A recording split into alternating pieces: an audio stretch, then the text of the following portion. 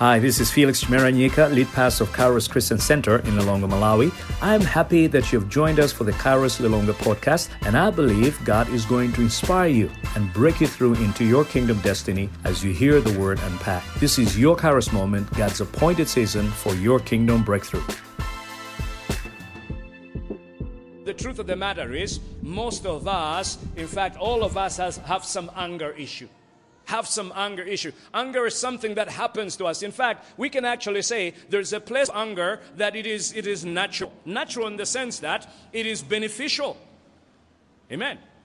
God is angry with sinners. That's what we're told in Romans chapter number 1, isn't it? The wrath of God is being poured out against all ungodliness of men. Why? Well, because God is a holy God, and when He sees sin, He must judge sin. So He must be angry with sin. Isn't it? There are things that we should be angry about. But here we're talking about the kind of anger that is misdirected. How do we deal with that?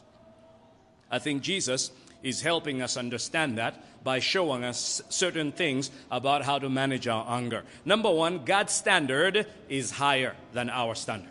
God's standard is higher than our standard. Look at verse number 17. Do not think that I have come to abolish the law or the prophets. I have not come to abolish them, but to fulfill them. Now remember again that Jesus has gone up to them. We're told in verse number 1 of chapter number 5. In fact, the crowds were following him, but he goes to the mountain and then his disciples come to him. In fact, let me read that. It says in verse number 1, chapter number 5, seeing the crowds, he went up on the mountain, and when he sat down, his disciples came to him. So notice the contrast. There's the crowds and then there's the disciples. The crowds came because of the miracles, the signs and wonders that he was doing, but now it's time for the teaching, and the teaching is not for everybody. Why? Because it's only those that want to follow Jesus on their path that actually sit at the feet of Jesus and learn from Jesus. And so what Jesus is doing in Matthew chapter 5 to Matthew chapter number 7, he's laying out how it is that Christians or his disciples ought to be living out their lives. Right? And so again, coming back to verse number 17, he says, do not think that I have come to abolish the law or the prophets. Now watch this. Mountain. I think Moses goes up the mountain, comes down with the law. Jesus goes up the mountain, and somebody may start thinking that, oh, okay, he's going to tell us that the law is not important anymore. And Jesus says, no. I have not come to abolish the law and the prophets, meaning the whole of the Old Testament, but I have come to fulfill it. Hallelujah. A lot of people think, erroneously, wrongly, that the God of the Old Testament and the God of the New Testament are actually different gods. And so they actually think that grace and mercy, or grace, is something that is only seen in the New Testament, and that in the Old Testament there is no grace. That's not true. There is grace in the Old Testament. Abraham believed God as reckoned to him as righteousness. It was on the basis of his belief that God said, okay, I have made you righteous, not on the basis of his works. And so the law, or is it the grace, is something that runs throughout Scripture. And Jesus says, I have come to fulfill them. How does he fulfill the law and the prophets? Well, first of all, he's the prophesied Messiah. Amen. The Messiah that was to come is Jesus. Jesus did not sin. He fulfilled the law. And so, in doing or living a life that was sinless, in living a life under the authority of God and not sinning and keeping the law to the first, he fulfilled the law. Jesus, in the way that he lived his life, we can say as well, if we look at the part of the Old Testament that is called the wisdom writings, which tell us how we ought to live, well, Jesus lived a wise life. And so he says, listen, I'm not here to abolish this. I am here to actually fulfill it. Paul writes in Galatians chapter number 3, verse number 24, he says the law was just a guardian. The law was like a nanny. The law was like somebody that was supposed to get us to a point of maturity, and that maturity is now found in Jesus Christ. Let me say this. Many times we look at the Old Covenant. We look at the Old Testament. We hear stories of people like Elijah and Elisha, and we basically say, wow, that's really powerful. Listen, in the New Covenant, that is nothing compared to what is in the New Covenant. Because in the new covenant, you have the fullness of it. Jesus says, I am the one that is the fulfillment of all that was written in the law and the prophets. I did not come to abolish them. Verse number 18. For truly I say to you, until heaven and earth pass away, not an iota, not a dot will pass from the law until it is established. He says, listen, the law is going to stand. The word of God is going to stand. Not even a little dot. Not an iota, probably the smallest letter in the Greek alphabet. Not an iota is going to fall away. Because what God has said stands. Hallelujah. Right? What God has said stands, and so not even a single thing from there is going to fall away until all is accomplished. Heaven and earth will pass away. See, that's why we here at Kairos, we take the word of God very seriously. Because we know all flesh is like? All flesh is like? All flesh is like grass. And their glory? The flowers of the field? Come on. The grass withers. The flowers fade. But the word of our God, hallelujah, you've been here long enough. But you see, that's the thing. That's the thing. All these things will pass away. The word of God will never pass away. It is solid. It is the standard. It is what we stand on. Hallelujah. Right? And so Jesus says, I didn't come to remove this. No. I actually came to fulfill it. And so he says in verse number 19, therefore, whoever relaxes one of the last of these commandments and teaches others to do the same will be called least in the kingdom of heaven. He says anybody who goes around and starts saying, well, that law, I don't really like it. You know, some people have, in fact, many of us, if not all of us, have this buffet mentality when it comes to the things of God. We think it's something that you pick and choose. I like that. I don't like that. I like that. Tithing, I like the offering stuff. The offering is okay. I like the blessing, double or double. I'll get that. But leave out the fasting and the overnight prayers. No, not for me. So sometimes we have that approach when it comes to the things of God, and we pick and choose the things that we are going to obey. And Jesus is saying, it doesn't work like that. It doesn't work like that. It's not about relaxing the laws of God. It's not about saying that's not important, but this is important. He says anybody that ever does that is the least person in the kingdom of heaven. You're a nothing, in other words, in the kingdom of heaven. But watch the contrast. He says, whoever does them and teaches them will be called great in the kingdom of heaven. So watch. Whoever does them and teaches them. So whoever does them and teaches them. Remember, he's talking to his disciples. Amen. He's talking to his disciples. And what are disciples? Learners. And what are learners supposed to do? Well, they're supposed to come at a point, they're also teachers. In fact, when Jesus gives the Great Commission to the disciples in Matthew chapter number 28, he says, go out into all the world and make disciples of all the nations. In other words, the real disciple of Jesus disciples others. Tell your neighbor, a real disciple of Jesus disciples others. Who are you discipling, neighbor? So it's not just to do them. It's not just doing them. It's to teach others also. How many people have been taught by you? How many people have been helped by you to walk in their Christian life? Oh, you know, I've never been to Bible college. Oh, actually, Bible college may mess you up. Amen. It can just pump you up full of knowledge. We're talking about the practical things, the touching of human lives. Listen, the disciples of Jesus Christ did not have degrees. The 12 disciples did not have degrees. Oh, does that mean that we don't need degrees today? No, it doesn't mean that. What it means is we should not think that having a degree is what enables you or qualifies you to be a disciple and a discipler. No, it's your recognition. In fact, you're accepting your responsibility. Amen. Accepting your responsibility that you have been saved so that you can serve. And so, the ones whoever does them and teaches them will be called great in the kingdom of heaven. So who are the great people in the kingdom of heaven? The ones that are discipling others.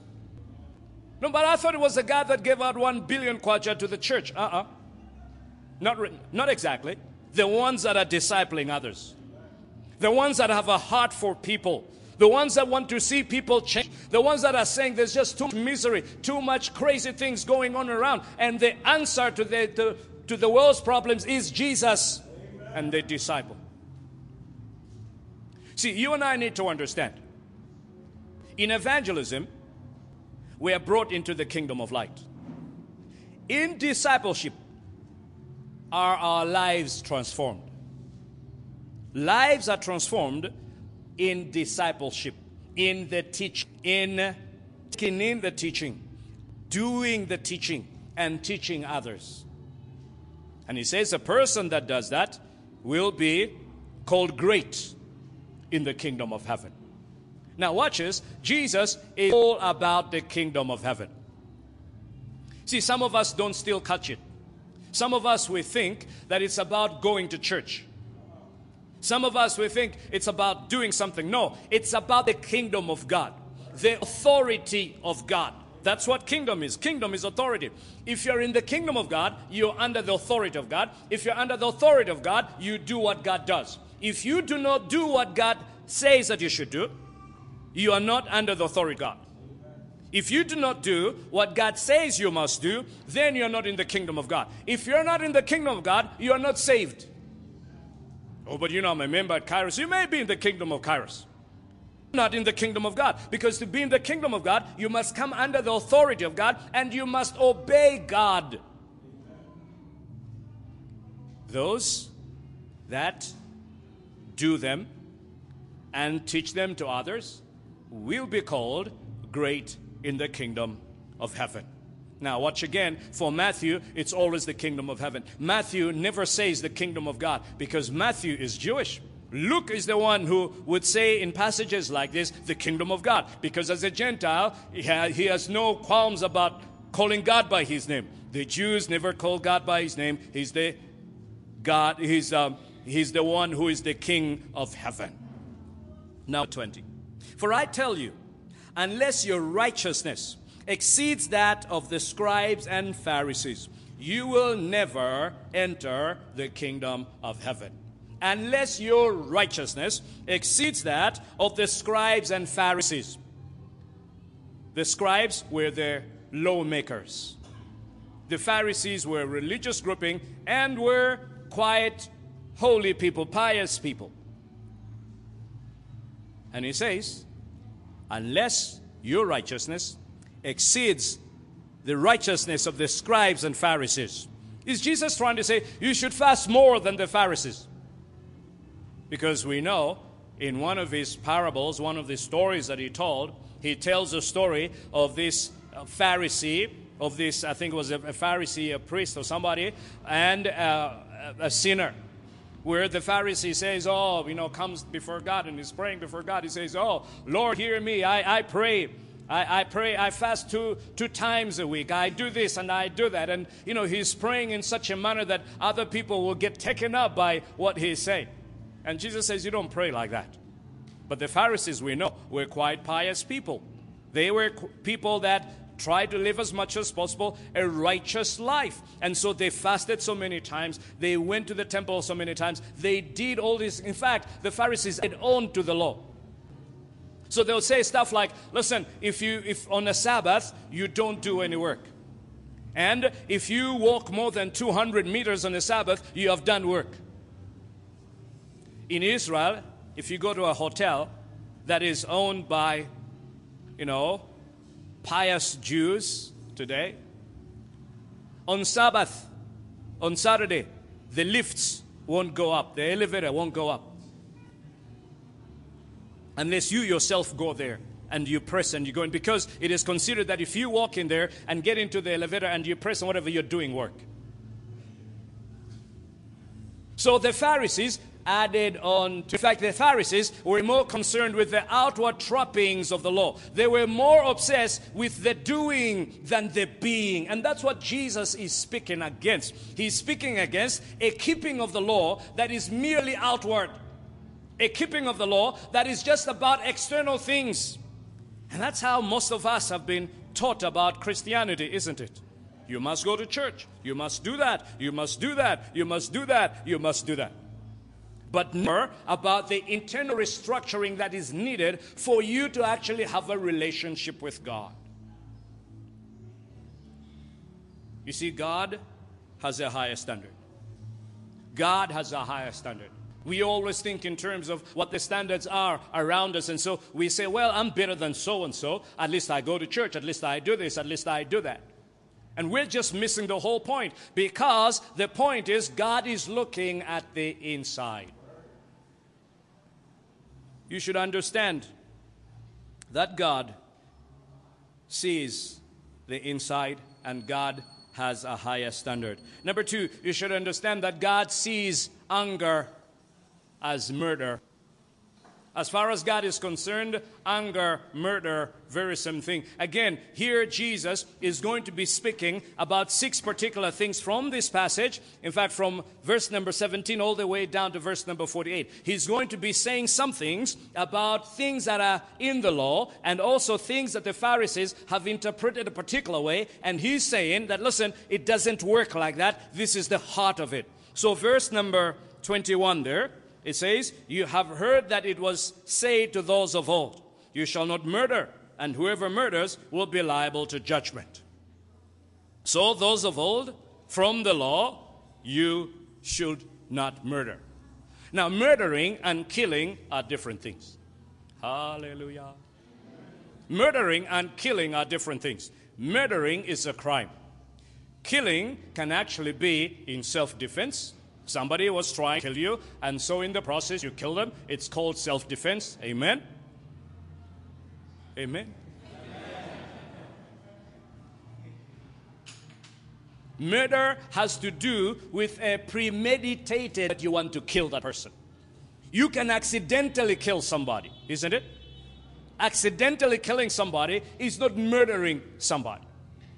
And even in the Bible, we find that there are what are called cities of refuge, where if somebody accidentally kills somebody else, they could run to and seek refuge in that place, lest the avenger of blood or the relative of this person that was killed would come and say, well, blood for blood, we're going to.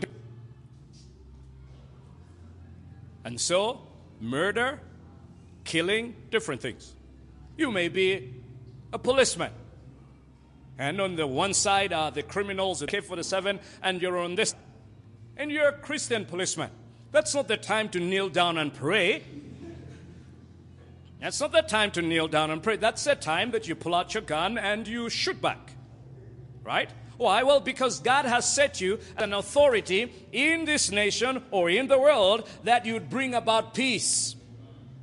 And here's something that is lost on us. Peace comes by war. For you to enjoy peace is somebody has made war somewhere. That's why there's peace. Because the normal state of this world is one of upheavals and lack of peace. Right? And so then, when we speak of murder, let's not confuse murder with killing. Hallelujah. And so he says again, you shall not murder, and whoever murders will be liable to judgment. And yes, in the Old Testament, when you murder somebody, you will be liable for judgment. In fact, God, in Genesis chapter number 9, says to Noah, whoever kills a man, by a man shall he be killed. And in effect, God was saying, I'm giving humans the authority to take human life. Why? Well, because a human being has killed another human being who is made in the image and likeness of God. They must pay the ultimate price, which is they must be killed. And so the Old Testament spoke of killing or murdering as something that required that there should be the killing of that person. See, when the murderer kills, it's murder. When the law kills, it's not murder. It's justice. Right? It's justice. Oh, but, Pastor, really you think we should have the death penalty now? You think the penalty is something that we should be having?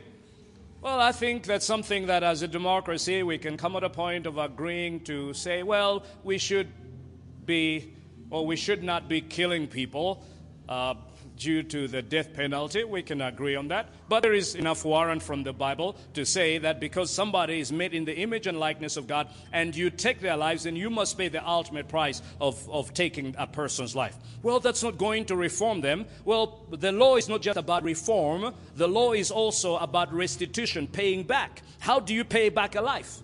By serving life in another place? I don't know.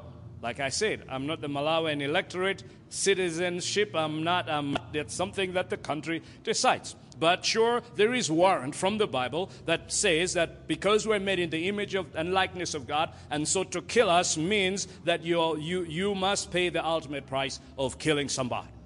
Right? But watch this though. He says again, you shall not murder, and whoever murders will be liable to judgment. Verse number 22. But I say to you, now watch how Jesus flips the script. But I say to you that everyone who is angry with his brother will be liable to judgment. Everybody who's angry, yes. How does that jive? Angry, liable to the same judgment. And then he says, whoever insults his brother will be liable to the council. In fact, literally, whoever calls his brother Raka, empty head, Chitsiru. See the higher standard of Jesus. He says, whoever insults his brother will be liable to the council. Which council? The Jewish ruling council? His council. The ultimate council. That's what he's talking about. What judgment? The ultimate judgment in heaven. And then he says, and whoever says, you fool, will be liable to the hell of fire. You fool. When was the last time you said you fool? Okay, sometimes you don't say it. Sometimes you say it inside. Remember, Jesus is dealing with the inside. There's a lot of us that cuss inside. We stop cussing outside, but inside we cuss. Hallelujah. And he says, that's the kind of stuff that's going to get you the death sentence with God. And in the last part, he basically, if you call, whoever says you fool will be liable to the hell of fire, the Gehenna of fire. Now, Gehenna was a place south of Jerusalem. It was called the Valley of Hinnom. It was where they would pour out all the waste from the city. Dead animals and stuff like that would be taken out there and they'll be burnt out there. So there was this fire most of the times in the Valley of Hinnom in Gehenna. He says that's what is going to await you with your anger issue. Hallelujah. See, anger or murder starts with anger. You remember the first murder? In fact, the first murder was really about worship. It was in church, the first murder. Cain and Abel. They go before God. Each one presents their offering before God. God accepts one offering. He doesn't accept the other one. Well, in Hebrews we're told it was not of faith. So the other one was not given of faith, and so God did not accept it. But the one that was given of faith, God accepted it. And this person disliked his brother. He got jealous of he got angry with his brother. What's the next thing that happened? He killed his brother. I don't know if maybe there were no bottles to smash or chairs, furniture to kick or something like that, but he took it out on his brother and he killed his brother. You see, that anger is not as innocent as it looks. That anger is not as innocent as it looks. That anger is murderous. It's the stuff of murder. It's the stuff of killing other people with no cause at all. And so Jesus puts it in its right place. It starts with anger. Paul writes, he says, be angry, but do not sin. You mean I can be angry and not sin? Yeah. You can be wronged, and because you're wronged, you should be angry, but do not sin. And he says, do not let the sun go down in your anger. And it's like he's saying, when you're angry and the sun goes down on your anger, you have actually sinned. And that's in Ephesians chapter number 4.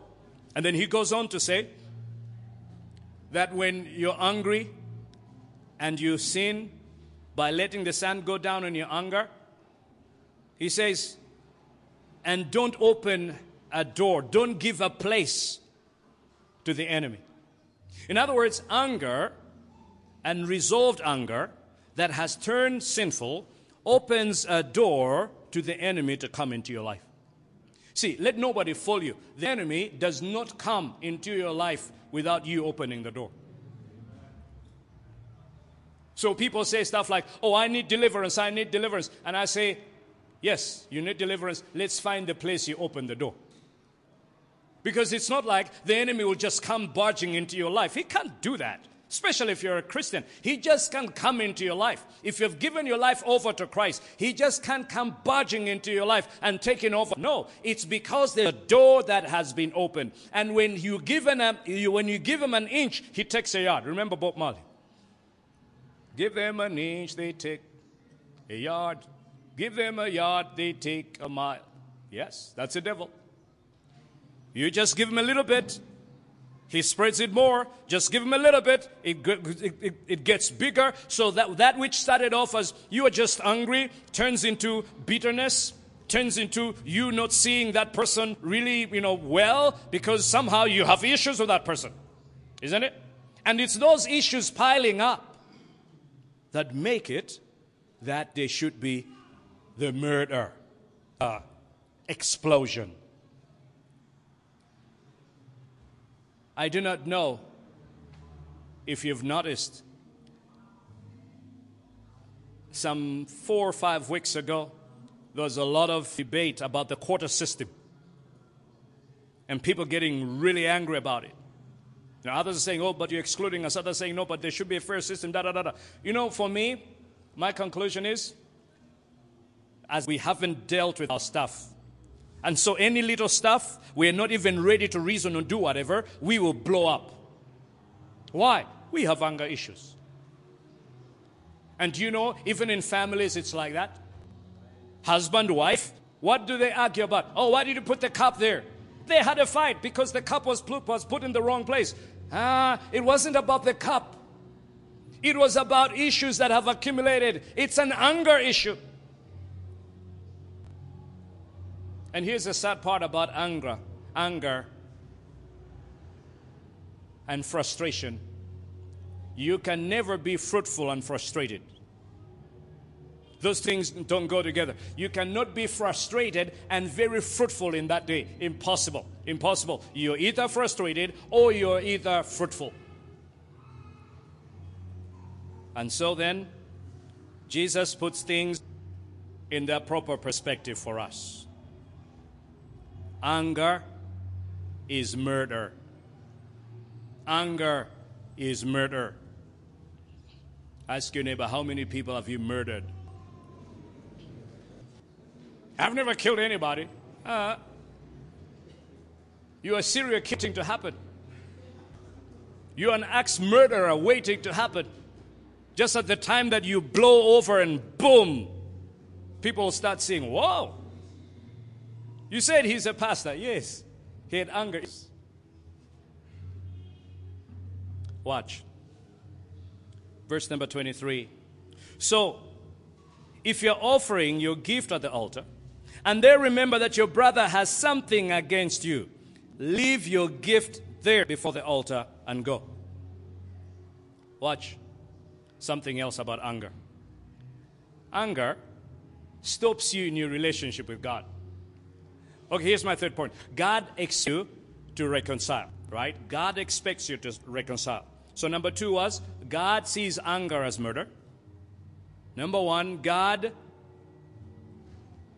has a higher standard, isn't it? God has a higher standard. God sees anger as murder, and God expects you to reconcile. So, verse number 23 again. So if you're offering your gift at the altar, and they remember that your brother has something against you. Watch it. Your brother has something against you. Not that you have anything against your brother. Remember higher standard? Higher standard. Tell your neighbor, higher standard. It's not you having issues with your brother. It's your brother having issues with you. You remember there. You remember, oh, my brother has an issue with me. He says, leave your offering. Leave your gift. Why? Probably if you take your gift, it may not come back. Leave your gift there. And he says, first be reconciled to your brother, and then come and offer your gift. What does coming to church have to do with reconciling with my brother? Oh, everything. Everything. Everything. Because God expects that you would be a person that are in relationship with Him, but also, because you're in relationship with Him, you are also in relationship with other people. Here's something that we do when we're doing foundations in cells. We say at the very beginning of creation, we find three kinds of relationships. The first relationship is a relationship between humanity and God. God and His creation. What kind of relationship can there be? One of worship. What can you do with God? Can you sit down with God and have coffee, have a drink, and chat about yesterday? There's no yesterday, today with God. Everything's just one moment. I mean, He knows everything. Can you really have a chat with Him? I mean, sometimes we get intimidated to chat with other people because we think they're just so intelligent, right? How much more God? And so the relationship that exists there between God and man is a relationship. It's a relationship of worship. Come please. Second relationship, humanity. God creates man in His image and His likeness. Male and female, He created them. So male and female together, they comprise the image of God. And He creates Adam, creates Eve, and from them they are supposed to bring up the whole of the human population. But a human population that starts off in love. And so that relationship amongst human beings, beginning with the family, characterized by love, we call fellowship. And so human beings are to be in fellowship with one another. And then there's a third relationship as well. The relationship between humanity and the created order. Where humanity is to manage the created order. Where humanity is to replenish the earth. Where humanity is to be creative and create things, manufacture things from the resources that are in the earth.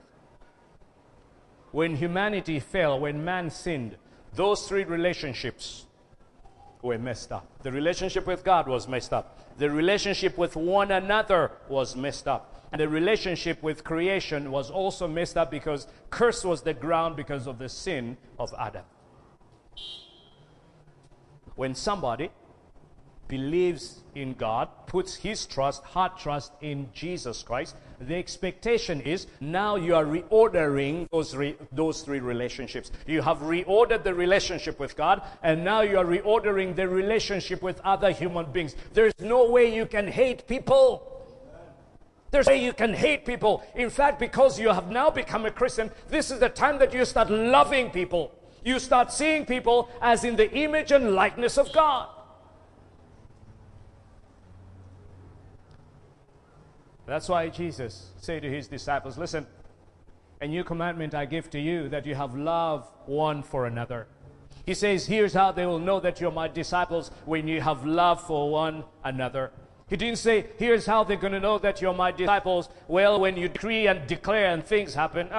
He didn't say, oh, here's how they're going to know that you're my disciple when you have a lot of money, when you're prosperous, when you're walking in double anointing. He says they're going to know that you are my disciples by the way that you love one another. So love, is the highest thing in the kingdom of God. In fact, when Paul is writing about the gifts of the Holy Spirit, writing to the church at Corinth, which can be none of those gifts. In other words, they were high up there in terms of the exercise of the gifts of the Holy Spirit. He says, listen, The gifts of the Holy Spirit must operate in love. And if you're operating the gifts of the Holy Spirit and there is no love, it's nothing. He says, if I prophesy, if I speak in tongues of men and tongues of angels, but have no love, I'm just like a clanging cymbal and a sounding gong. Why? Because love is what is supposed to characterize us. See, here's what the devil has done. The devil has come into the church, brought the values of the world, and said, that's useless. Love is useless. Love is not powerful. I mean, do we respect people because they're the most loving people?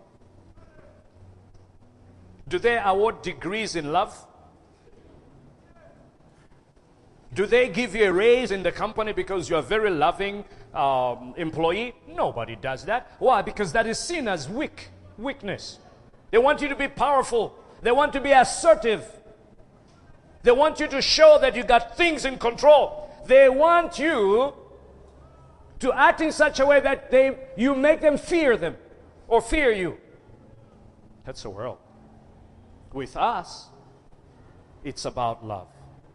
So here, God is basically saying, listen, if you have your offering, you bring it, and you remember that you and your brother are not really clicking like you should. Here's what you should do. You should ensure that you leave that thing there and go and get reconciled with your brother. Hallelujah. See, we have people that need to reconcile here. You see, sometimes we think we're not getting the breakthrough because, the devil is stopping us.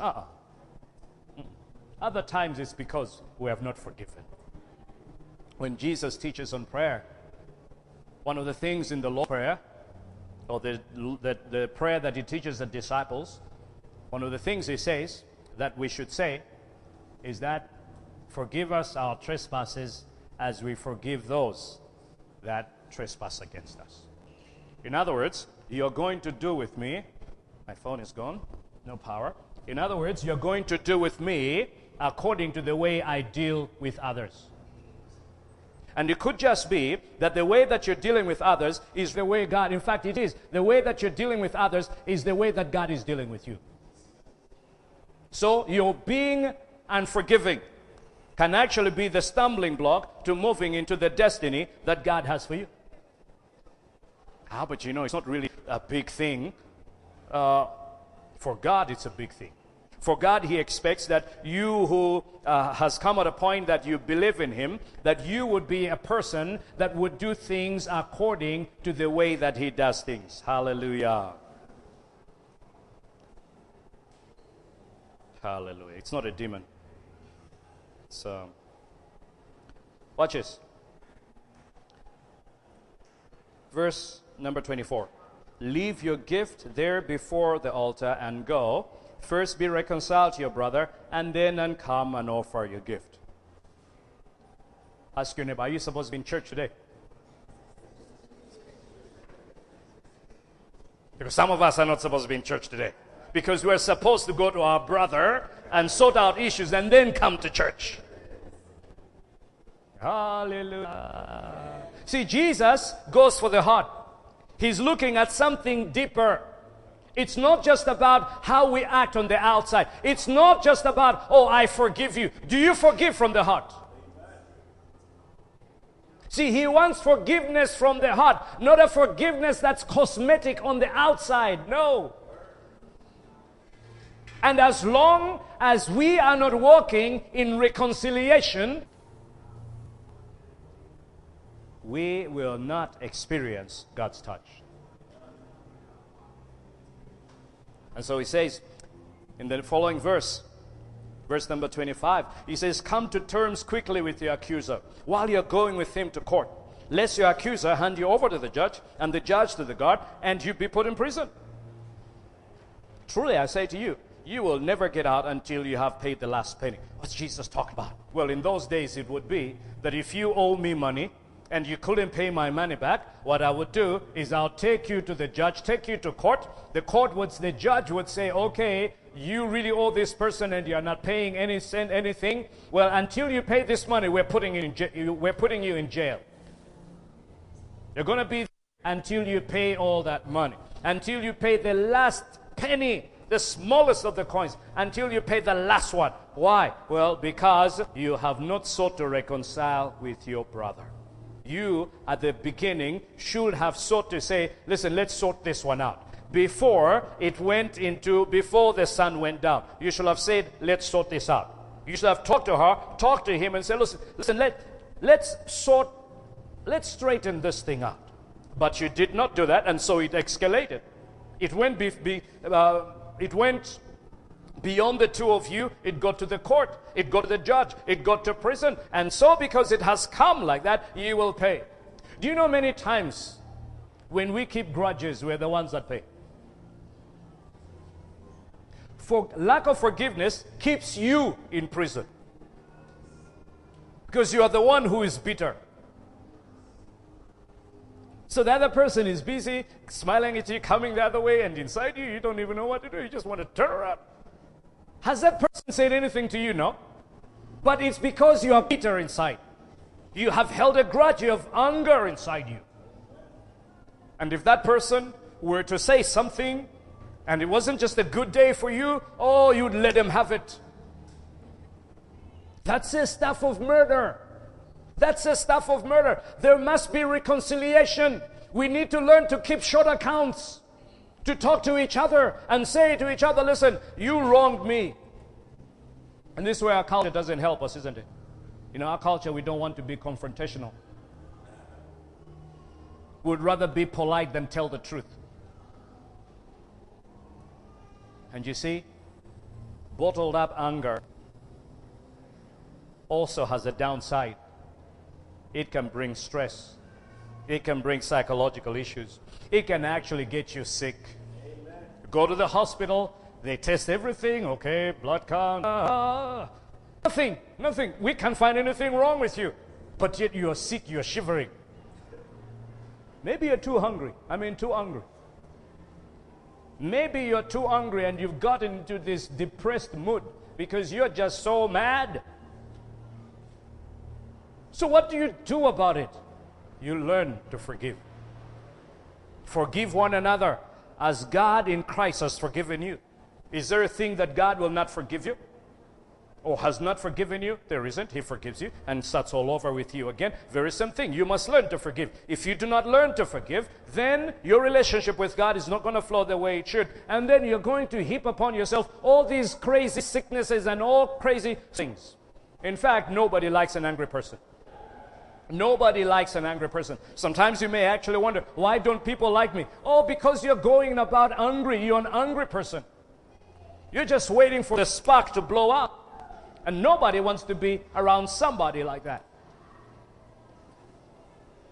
How about as a nation? We haven't resolved our issues as a nation. Do you know that? As a nation, we have not resolved our issues. The elections are coming up next year. We still have the mentality that, oh, they're from the north. Or they're from the south. Or they are Lomwe. Or they are whatever. Why is that? Because we have a history of wronging each other that we have not dealt with. We're not reconciled. And up until the point that this nation comes at a point where it actually says, listen, we did bad things to each other. And let's not think that, it was Kamuzu. It was whatever. Did Kamuzu go to anybody's house to pick them and throw them into jail? No. It was us. Our forefathers, they were part of that system, and we have inherited that. We need to come at a point that we are reconciled community. It starts with you. It starts with me. It starts with understanding that I should manage my anger. God has a higher standard. He just doesn't look at the outside. He looks at the inside. It starts with understanding that God sees anger, sinful anger, as a sin. In fact, a murder. And we need to come at a point of seeking to be a people that reconcile with each other. May I ask you today, this week, may you go back to that person that you have wronged. Or that person that you know has issues with you. May you write them a note. Sometimes maybe it gets to be hard to say, to tell them face to face, this is how you wronged me. But may you send maybe a carefully calculated written text to say, listen, this is how I feel, and I'd like to meet up with you so that we can sort this thing out. Because friend, as long as you have those issues, God will not deal with you the way He wants to deal with you, because you have not forgiven others so that He can forgive you. Hallelujah. May we be a reconciled community. Amen.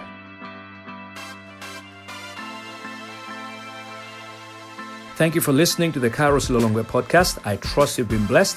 Please do us a favor and share this podcast with friends on Facebook, Twitter, WhatsApp, and whatever social media you're on. May the Lord break you through into your kingdom destiny. Blessings.